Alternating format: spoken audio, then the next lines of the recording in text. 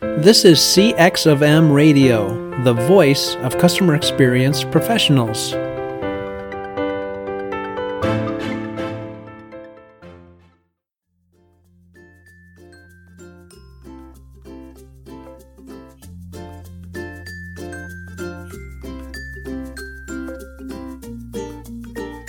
Welcome to Clued In with Lou Carbone, a thought-provoking opportunity to expand your perspectives and advance the impact you can make in the CX, EX, and patient experience space. Lou's undeniable combination of the depth of experience and knowledge in this space is unparalleled. As a driver inside organizations as well as consulting, Lou offers distinctive thought stimulation, is a dedicated mentor and teacher.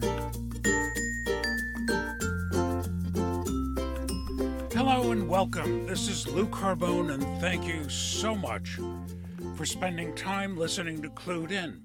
I hope you enjoy this episode today. Runaway Train, is CX in a rut? We definitely live in an experience economy today. There are those that would say that experience is nothing new. Morris Holbrook at Columbia University talked about experiences decades ago in terms of people buy products and services for the experiences that they come with. However, the recognition that the world is literally full of experiences, life is full of experiences. We have experiences every day, every second of every day. We have experiences with family, we have experiences with companies, we have experiences with government. We cannot avoid experiences. And years ago, one of the most oft quoted pieces from articles that I had written and things that were done was that you cannot not have an experience. It's a question of how managed or haphazard that experience is.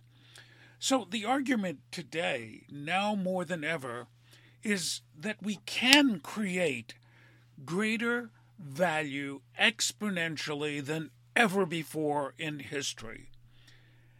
There is no denial of that. As we move out of the industrial age and into the world of creating economic value experientially, we can see this all around us. The experience economy is about the shift in the creation of economic value. And the use of experiences as economic value was pointed out by Pine and Gilmore in their book, The Experience Economy, and in their article. And what they talked about was experiences being able to lead to the ability to transform.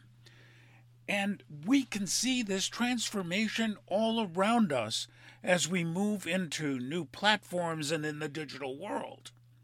Now, what is so discerning and concerning in this space is that there are 1,000,001, even more people claiming to be thought leaders. There are even anti-thought leaders who by fault are attempting to become thought leaders. This is the most crowded space and has become so controversial that there's almost intellectual violence throughout the system. Soon we'll have more certificates than toilet paper, and we know what we can do with toilet paper. What is so critical is when we look at transformation and how certain organizations change the world we live in. Amazon, for example, Zappos, Apple, Microsoft literally transformed our lives, literally created experiences that bond us to those particular brands and organizations because of the effect that their experience has on how we feel about ourselves. That we feel more productive, that we feel more connected, that we feel more creative, that we feel more supported, that we feel more valuable.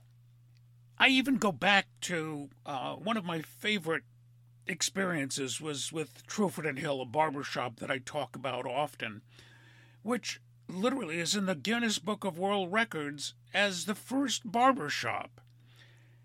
And to think that transformation back in those days, in terms of creating an experience around a barbershop and being able to go somewhere to have your hair cut, and I think that it is still one of the most distinctive experiences that I have had ever getting haircuts. I think I talk about my first haircut that I had in Toronto, Canada, and how I went back again and again and actually scheduled haircuts around traveling to Toronto.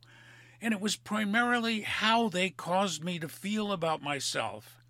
And I think that when we look at businesses like barbershops and beauty salons, the net effect of what they provide is an experience that causes you to feel differently, to feel confident, to feel well taken care of, to have felt pampered, to feel more confident. So when we look at the world of experience management, and we're beginning to hear about multiple schools and very, very complex thought around experience and experience management. And to me, it's very simple. It falls into two very distinct and extraordinarily succinct categories. The two categories are breakthrough or break fix, so that there are organizations that are working to break through, to create new economic value. That is the essence of being able to distinguish yourself, to break out of the commodity zone and begin to create distinctive economic value that brings with it elasticity in pricing, loyalty, and transformation. The other world is the world of break fix, which a lot of experience management seems to be focused on. Now, this world of break fix leads us into traps of thinking that simply fixing those things that are broken will lead to a distinctive experience. What it ends up doing is literally we may be fixing things that are not important to customers. We may be getting better at doing the wrong things. So that ability to step back and look at how do I break through is critical.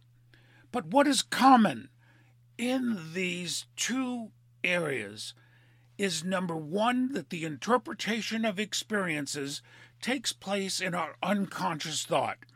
It is literally the way that we live, the way that we experience every second of every day.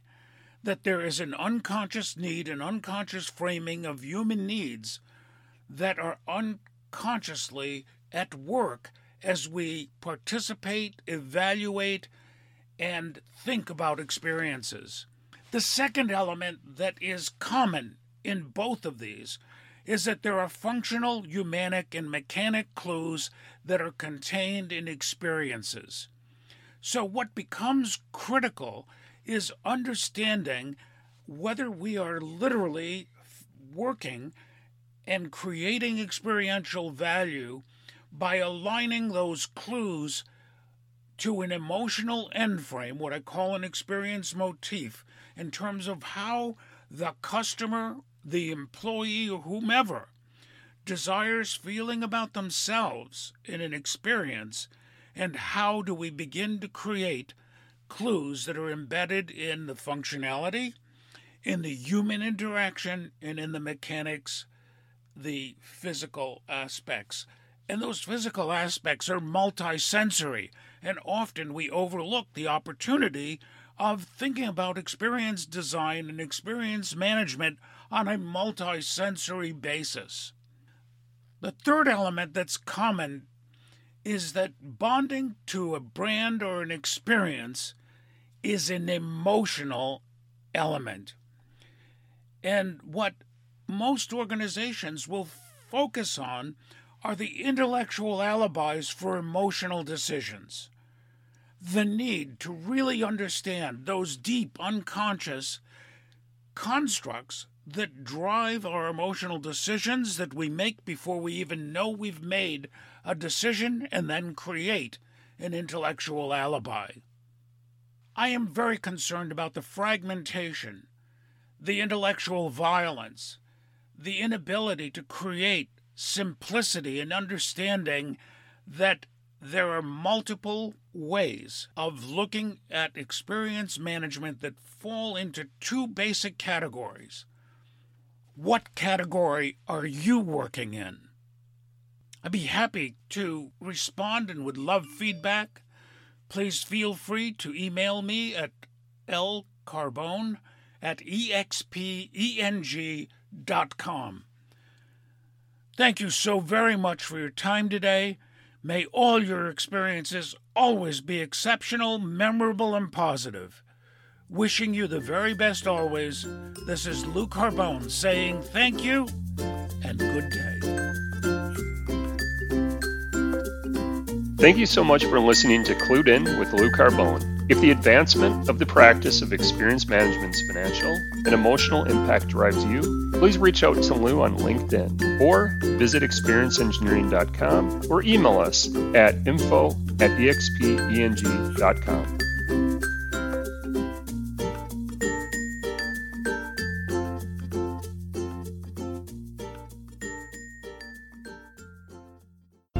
Thanks for joining us for this session of CX of M Radio.